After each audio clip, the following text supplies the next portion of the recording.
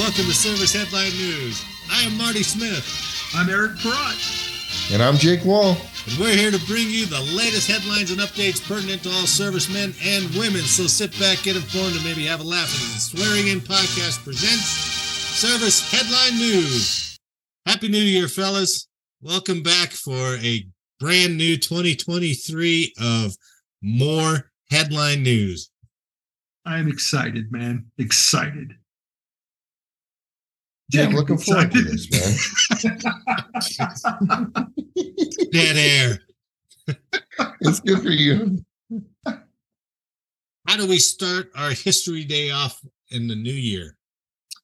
All right, man. Well, I've got a good one for you. It's well known, and it's also not the 3rd or 4th of January. It's actually for the 1st of January, because I thought it'd be interesting to bring this one in. But nobody's grading us on if we get the date exact. Much like that. Master Sergeant Wall criticized me a couple months ago for not getting the date correct. So I appreciate did that. it? So this occurred January 1st, 1962. Can you guys guess what it is? First orbit or something? Nope. At the start of the Vietnam War, President John F. Kennedy recognized the need for unconventional warfare and special operations as a measure to combat guerrilla warfare. On May 25th, 1961, Kennedy spoke of his deep respect for the United States Army Special Forces in a speech to Congress. In this speech, where he also announced the government's plan to put a man on the moon, he announced his intention to spend over $100 million to strengthen the U.S. Special Operations Force and expand American capabilities in unconventional warfare. Does that help? Okay. I thought that's what it was. I can guess. All right. He created the Green Berets? No, man, that was the inception of the SEALs. Oh, the SEAL. January 1st, 1962. The Navy then needed to determine its role within the special operations arena. In March of 61, Admiral Arleigh Burke, Chief of Naval Operations, recommended the establishment of guerrilla and counter-guerrilla units. These units would be able to operate from sea, air, or land, thus creating the Navy SEALs. The original SEALs came from the Navy's underwater demolition teams, UDTs, which had already gained extensive experience in commando warfare in Korea. However, the UDTs were still necessary for the Navy's amphibious force, so they were not completely disbanded. The first 2 Navy SEAL teams were formed in January 1st, 1962, and stationed on both coasts of the United States. Team 1 at Naval Amphibious Base Coronado in San Diego, California, and Team 2 at Naval Amphibious Base Little Creek in Virginia Beach. The SEALs' missions were to conduct counter-guerrilla warfare and clandestine operations in maritime and river environments. Hence, you got your badasses in the Navy. Huh. Very cool. Yeah. I thought most people would know about that, but because everybody talked about the underwater demolition teams and clearing obstacles for, landings. And that's where your frogman term came from.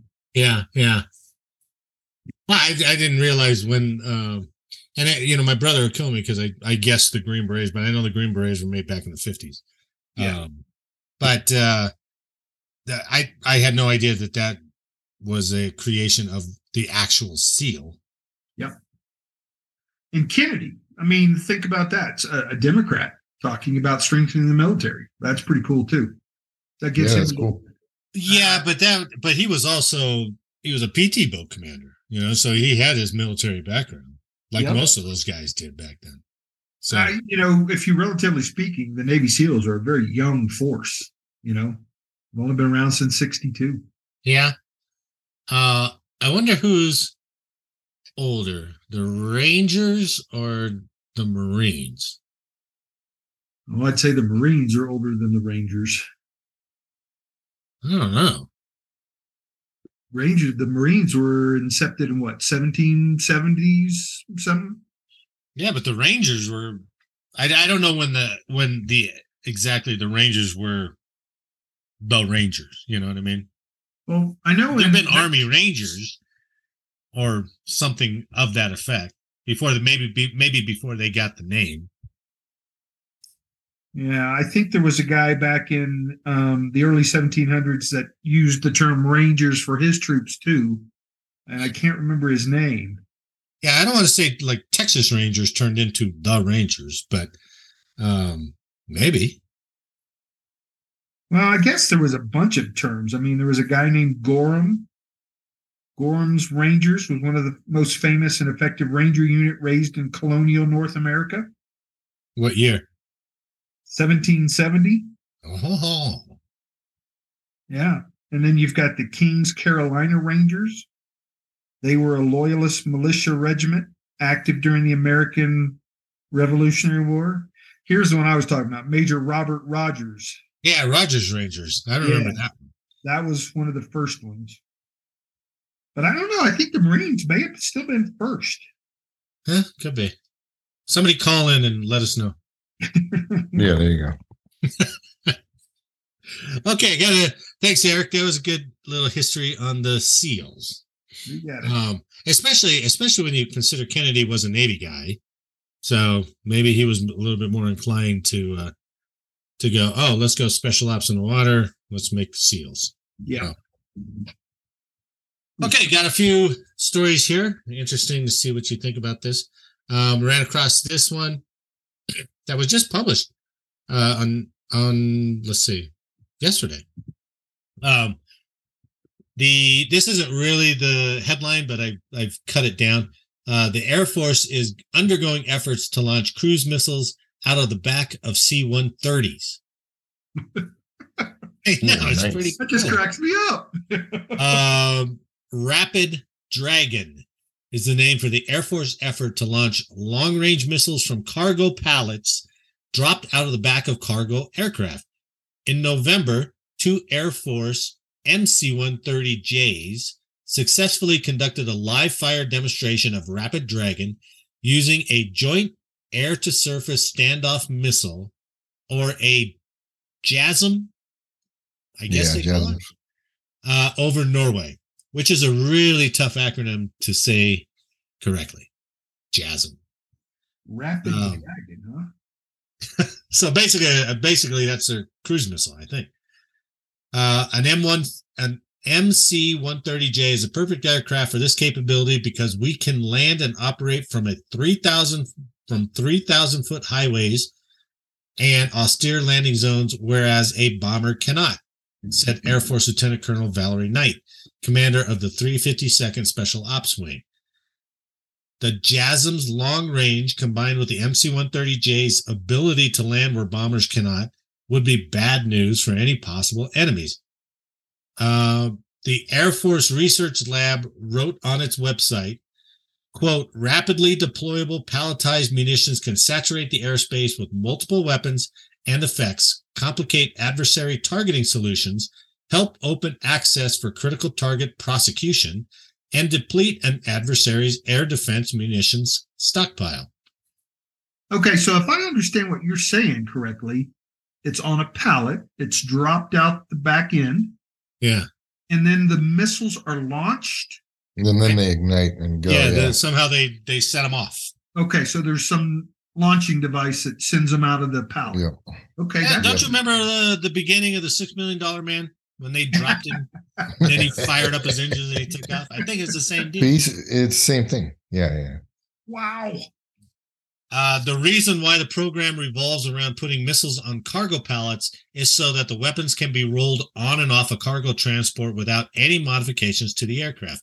As soon as I read that, I was like, that's a damn good idea. Well, yeah, that's You run out of a good pallets. call. It's not like you're going to recover them all. Thank you, Security Forces Parat. Please sit down. What's the cost of a pallet versus one of those missiles? It's a piece of aluminum with it. It's a 6-inch base built in on the pallet. I'm telling you, there's a 6 inch. Yeah. You got to have 6 inches on one side of the pallet to load it on a cargo aircraft. Somebody escort him out, please. I'm sorry. Hey, this goes back to that other conversation we had where the dummies were being the drone aircraft, like dummy aircraft, are being launched out of cargo planes. Right. Yeah. And we got to get back to that A-10 story about how they're repurposing the A-10, because it's interesting. Because they have a paragraph here about repurposing other aircraft. So maybe we can cover that A-10 one next week. But it says Rapid Dragon is not the only U.S. Air Force effort to get more use out of its aging fleet of aircraft.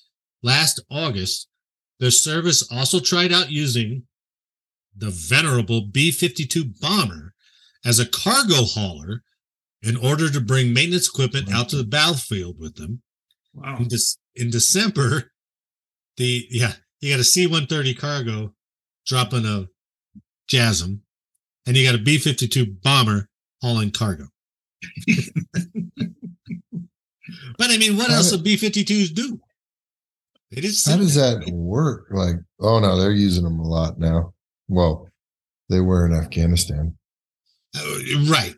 But I mean, you got that huge aircraft there. It's like, hey, put some equipment on them. Let's haul them around. So, is it dropping like tools and equipment? What, the B-52? Yeah. Oh, I don't know. I have not. Bombs away. Here's your wrenches. Yeah. Yeah, that's just weird. I mean, I wonder why you couldn't put, if you're turning the B-52 into a cargo of some sort, why couldn't you launch your Dragon from that and have the C-130 drop in whatever the B-52 is doing? I guess they're just trying to think out of the box. Okay. Yeah. So, in December, the Air Force also tried using a C-17 transport jet to refuel a B-2 stealth bomber, which had never been done before, obviously, according to a press release. So I think they're just trying, with the cost of these new, I mean, they can't replace all these old planes, right, with something new. Sure. So they're trying to repurpose it for different missions. I give them credit.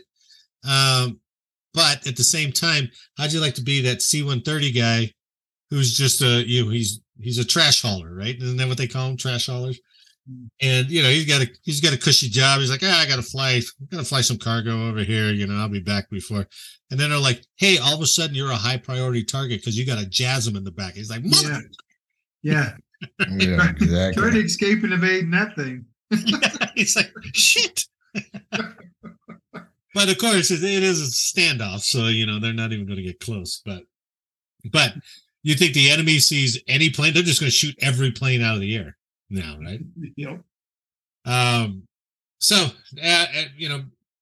good on the Air Force for having some flexibility, probably born out of necessity due to money, and also because they're trying to even some playing field if we ever go to war with China.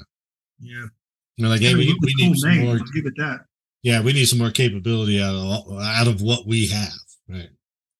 So I give them credit. The Air Force has become pretty inflexible since the days of its inception. So it's nice to see them kind of going back that way. Yeah. So that B-52 article, there's a whole article on an exercise they participated in out of Barksdale. Uh-huh. They have specially modified basic cargo containers that they load in the bomb bay.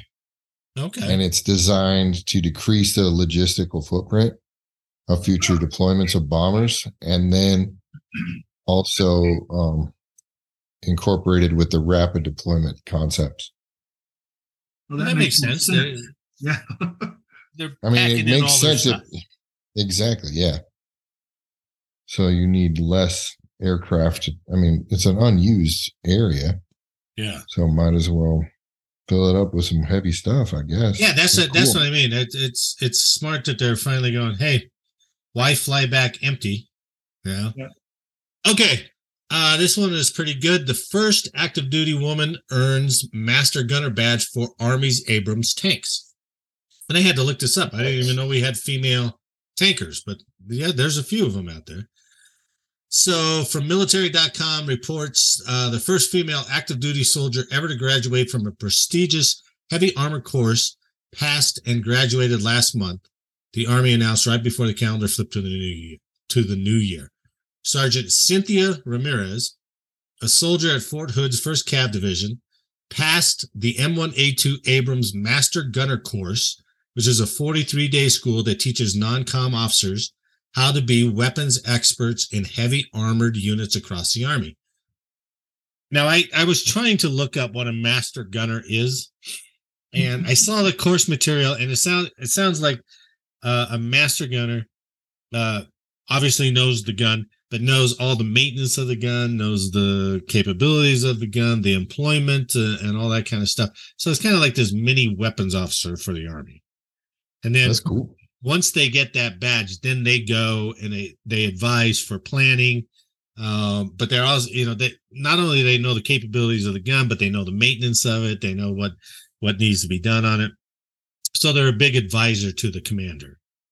So I was like, oh, that's pretty cool. So have they put them? That is pretty cool. Can they go into combat now as a tanker? Well, that's what I was trying to look up, and I think they can. I think there's a handful of female tankers or tank crew people in the Army now. I don't know how many. I couldn't quite figure that out, but they are out there.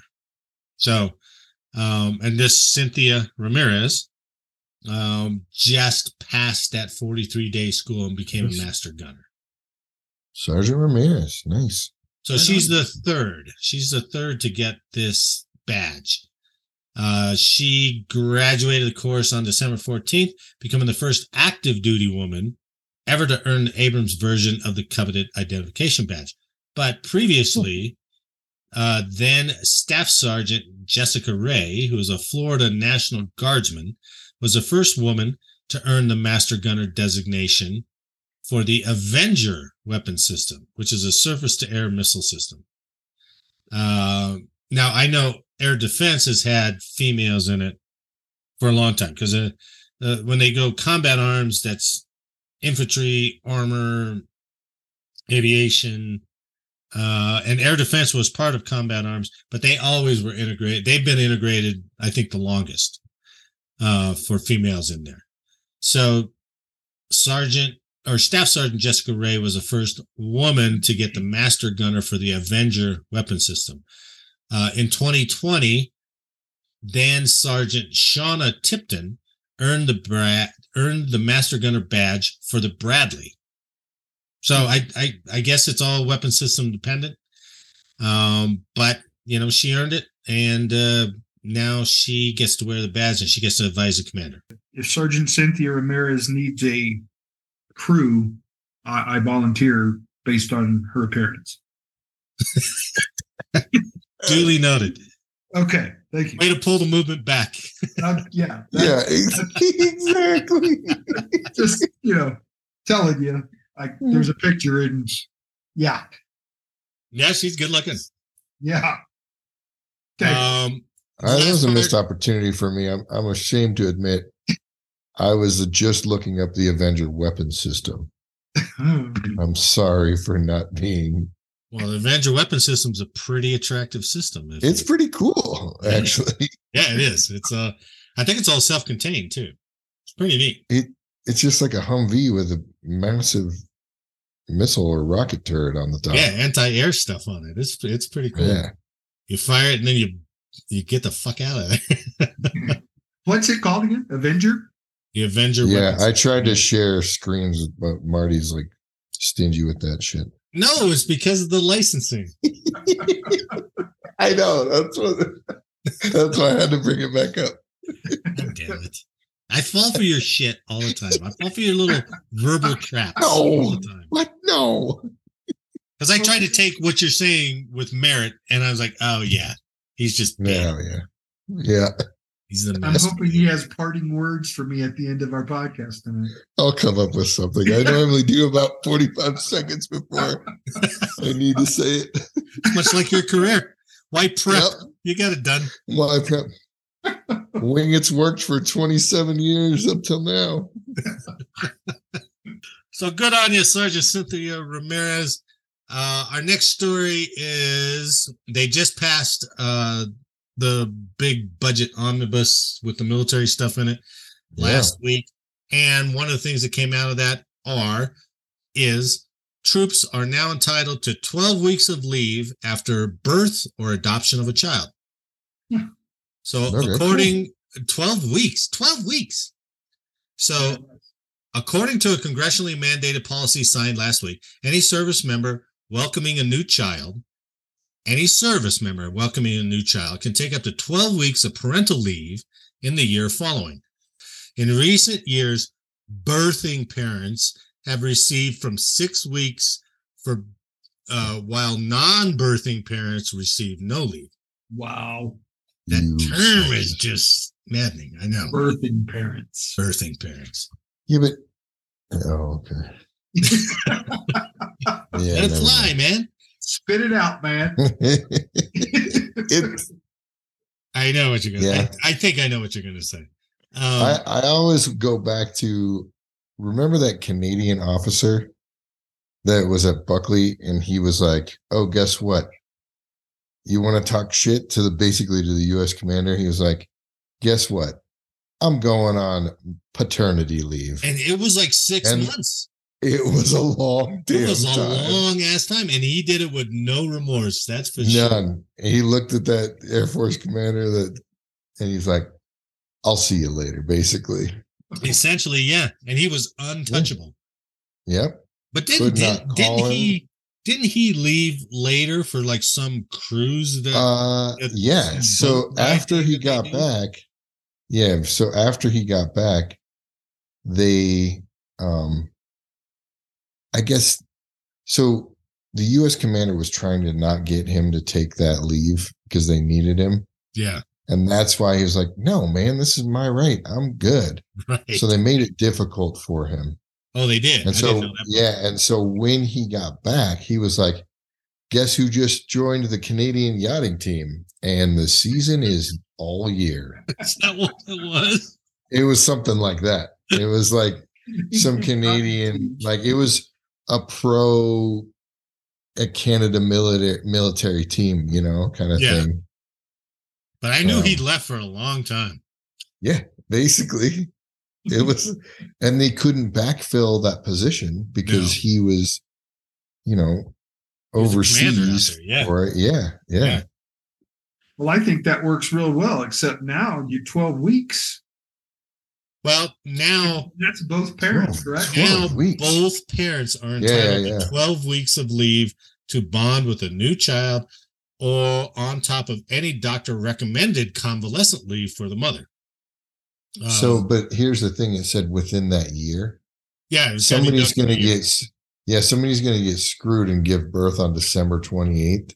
They'll be like, "Well, you should have taken it within the year." Or better yet, Sergeant Smith, you're deploying in 2 months. Yeah. Run home and say, honey, we need to get pregnant.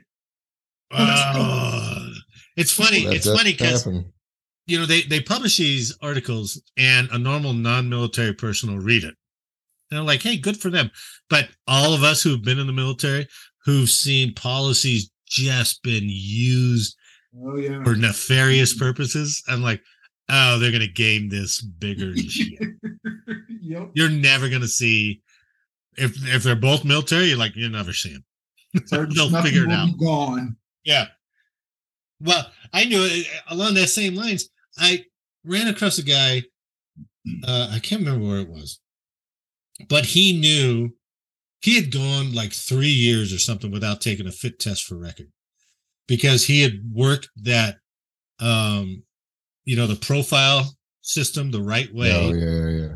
And then he had like that window that you can take the test, and like he got hurt again, or on purpose or whatever it was. And it just kept going. It was like, holy shit. But it was all legal. But he knew it. He knew how to get away with it. I remember that. And he hadn't taken a test in a couple years. He would take 3 tests off, and then he would pass his 4th. Oh, yeah. It would flag. Yeah. So he would always fail 2 or 3 tests and then pass the 4th one or the 3rd one. And then he would be good for another year and a half. Because it was so long. Because you fail, then you got to go into that program where you try to get yourself back. And he took everything out to the last day. The new policy normalizes parental leave policies across the services, starting with children born or placed after December 27th, 2022. And this policy was signed into law with the 2022 National Defense Authorization Act in December. What's the speculation of having more children being born in the military now? Well, sure. But it even goes for adoption. If you adopt somebody, you get to stay home. So I don't know. I kind of look forward to going to work when my daughter was young. And I was like, okay, I'll see you later. And I'm out.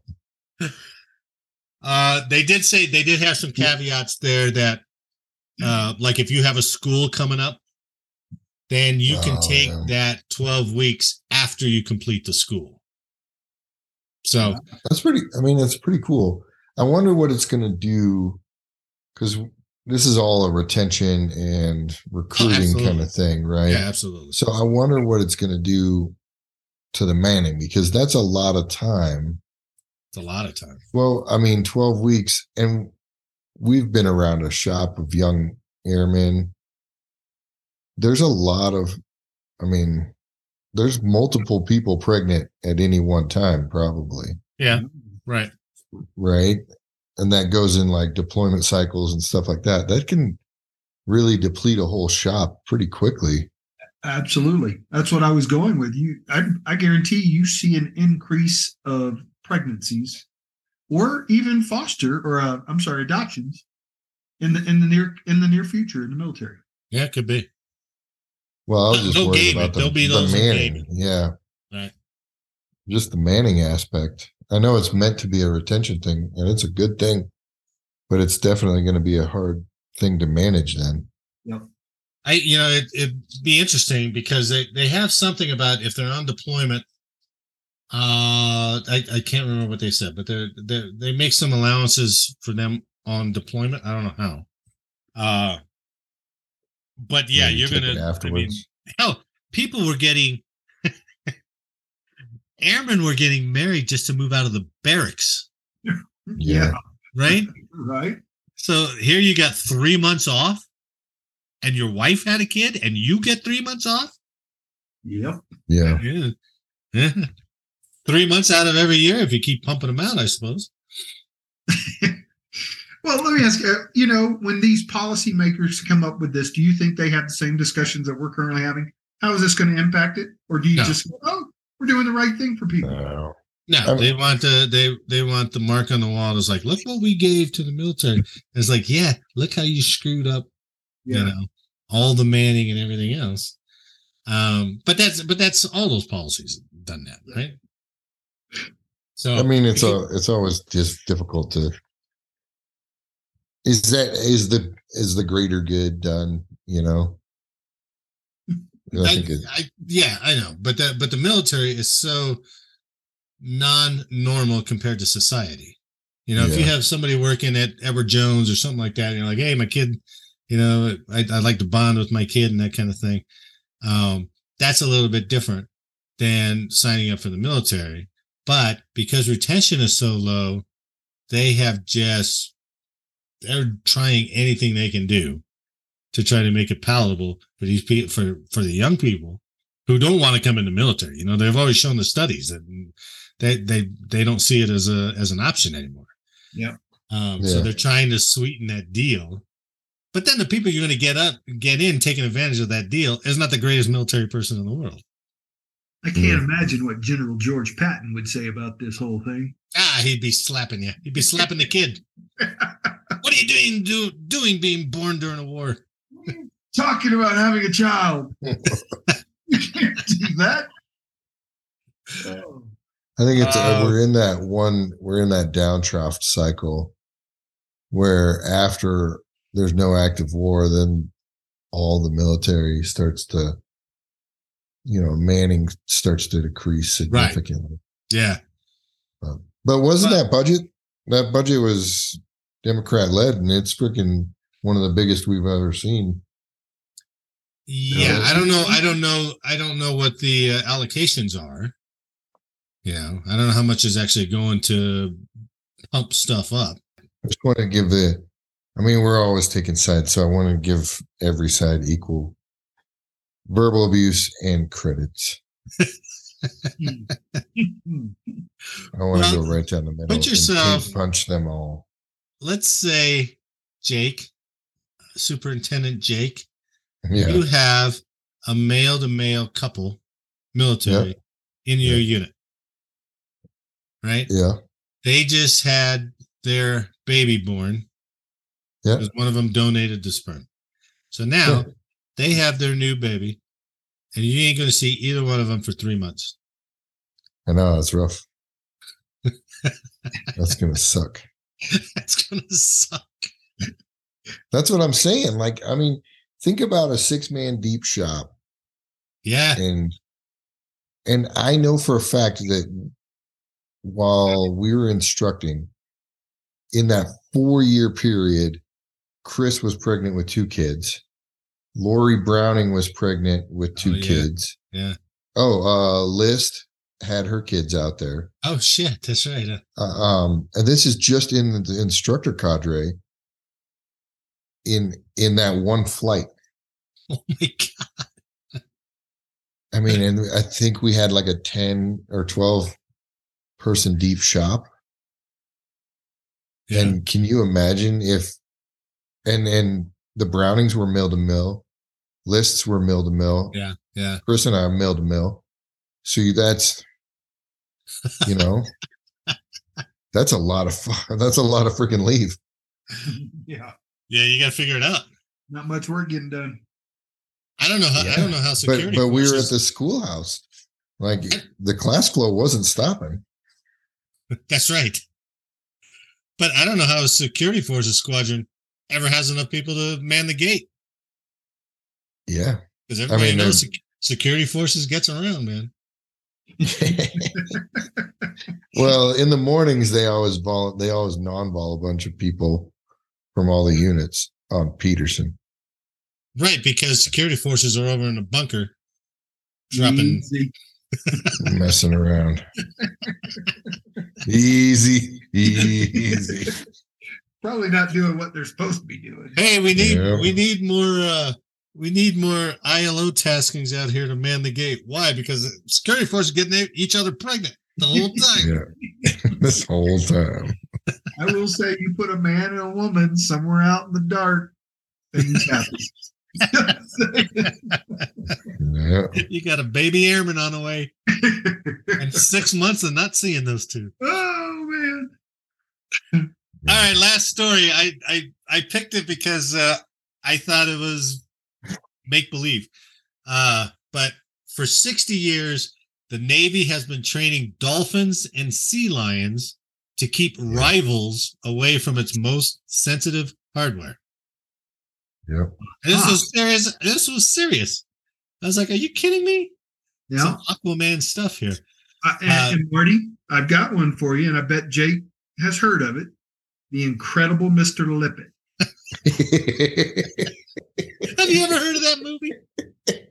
Yeah, I remember. Oh my God! When I was really, really young. Don Knotts falls in the water, becomes a fish. Yeah. Oh, helps the Navy locate German ships. Well, maybe that's where this concept came from. Actually, it didn't. It came from like some sea show, So since 1959, the U.S. Navy has trained a small force of bottlenose dolphins and sea lions to recover lost equipment, intercept intruders in ports, and detect buried sea mines. This year, the Navy sought to end one of those marine mammals' most important missions, hunting for and neutralizing mines buried in the seabed, and use sophisticated underwater vehicles and sensors instead. But there's a problem. That technology hasn't yet equaled a dolphin's unique ability to find mines. So that's crazy. So Congress balked, using the 2023 defense bill to bar the Navy from retiring its mine-detecting dolphins or ending port security training for its marine mammals until it deploys new mine countermeasure systems that are as good or better. I was like, wow, they got that stuff going on out there. That's crazy. That's pretty cool. I mean, I guess if you can train a dog to sniff a bomb. Yeah. Yeah, I suppose. How it began. The first oceanarium with dolphin shows opened in St. Augustine, Florida in 1938 and featured dolphins performing tricks with fish-toting trainers.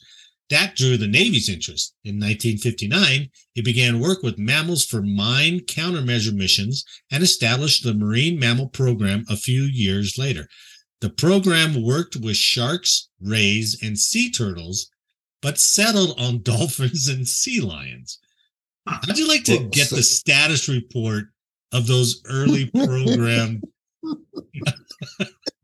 That's what I was just shark thinking. doing? Hey, he's finding the mines, but he's eating the trainers.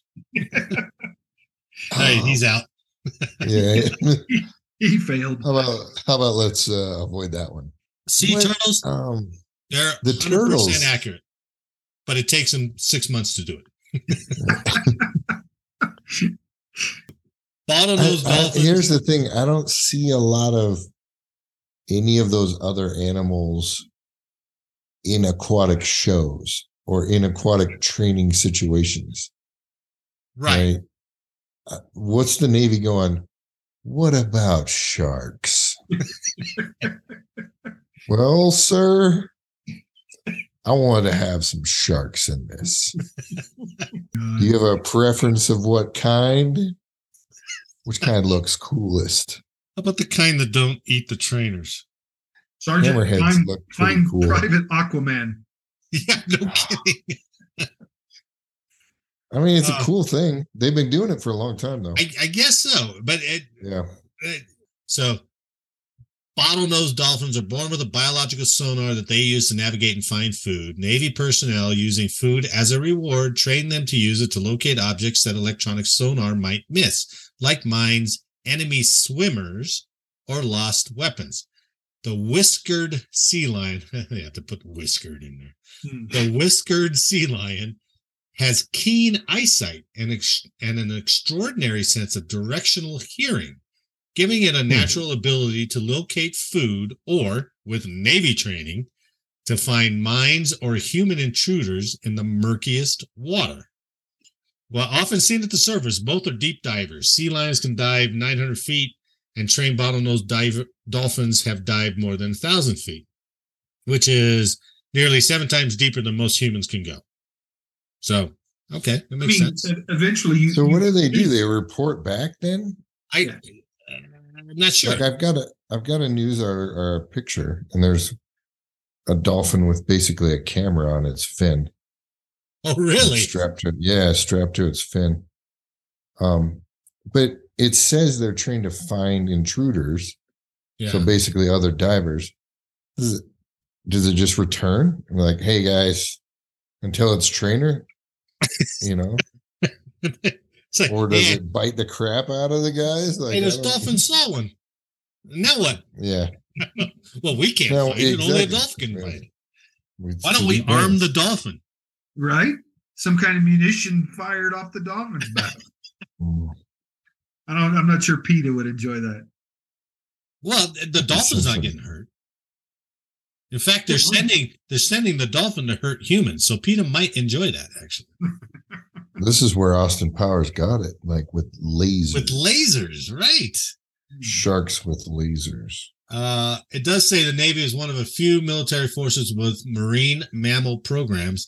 Notably, Russia has used trained dolphins to guard important naval facilities. The U.S. sent mine-hunting dolphins and sea lions to Vietnam in 1970, and dolphins helped guard ships in Bahrain in 1987 and in the northern Persian Gulf in 2003.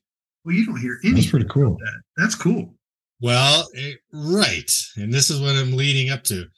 The U.S. Navy Dolphins have also patrolled during major public events and contributed to public safety even when not on duty.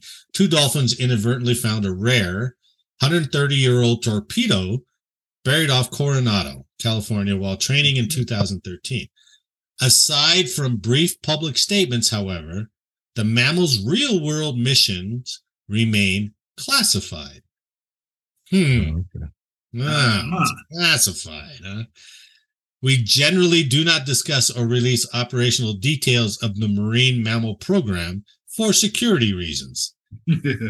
And whoever this guy is, Wilson, who's part of the program, he also did not make program officials or trainers available for interviews, citing ongoing program-related issues.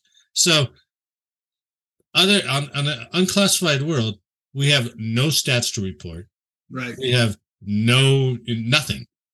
So, are these guys effective? Or like, that's classified, or is it just a boondoggle? It's probably classified. You could envision these guys shadowing ships, crossing an inlet or in the Atlantic, trying to keep other subs off them or stuff. I don't know. It's interesting. I thought it was kind of science fiction, but they're really doing it. But they have no proof. They can't tell you how good they are. And you would think if they were that good, they would be touting that to as a deterrent. Well, I think they would. It's problematic because people have a problem with using animals, Right. Especially dolphins, super intelligent. So I think it's classified one for the mission purposes. And nobody complains because it's problematic. But nobody complains about the service dogs or the military dogs. Yeah. I just envision a Navy SEAL jumping out of an airplane with a combat SEAL strapped to its chest, like those service dogs, Got his little goggles on. Yeah, a SEAL holding onto the dorsal fin of a heavily armed dolphin. Just go. They're in a chest harness, just going in. I want to know how they train those dogs that they jump out of airplanes with. Like, who's going to be the first guy that's going to volunteer for that? Like, is this dog going to be calm the whole way, or is it just going to be it's going to maul my face, frothing at the mouth, mauling everything, freaking the hell out? And is he going to want to do it again? Yeah, but you can't drug the dog because you need the dog right on the ground when it's like, okay, let's rub that sedative off. I just want to see that one guy that has that dog. Yeah. That is even more aggressive than all the other ones. He's got the crazy dog. And he's like, gosh dang it, it's my turn to jump. Dog saliva splashing back on his goggles. Got piss all running down his legs. He hits the ground and everybody's just laughing at him. Oh my God. His team members would be like, you smell like dog piss. You freaking reek. Well, that's the Navy. That's the modern Navy. So, but apparently the subs and the submersible stuff that they're trying to develop to find all the same stuff that the sea lions and dolphins are finding is just inadequate. I guess it's not as good as these animals are finding. So they said, keep using the dolphins and sea lions until you get something better. So there we go. However, the 10 people with that AFSCN are happy as shit. Yep. Yeah. Okay, that's it for this week, gentlemen. Listeners, on behalf of my senior NCOs, I'd like to thank you for listening today. I hope you enjoyed the show, and if you did, please leave a like and share the podcast with someone else. Let us know how we did in the comments, and as always, make sure to download the next episode for more service headline news. Gentlemen, I'll see you next week.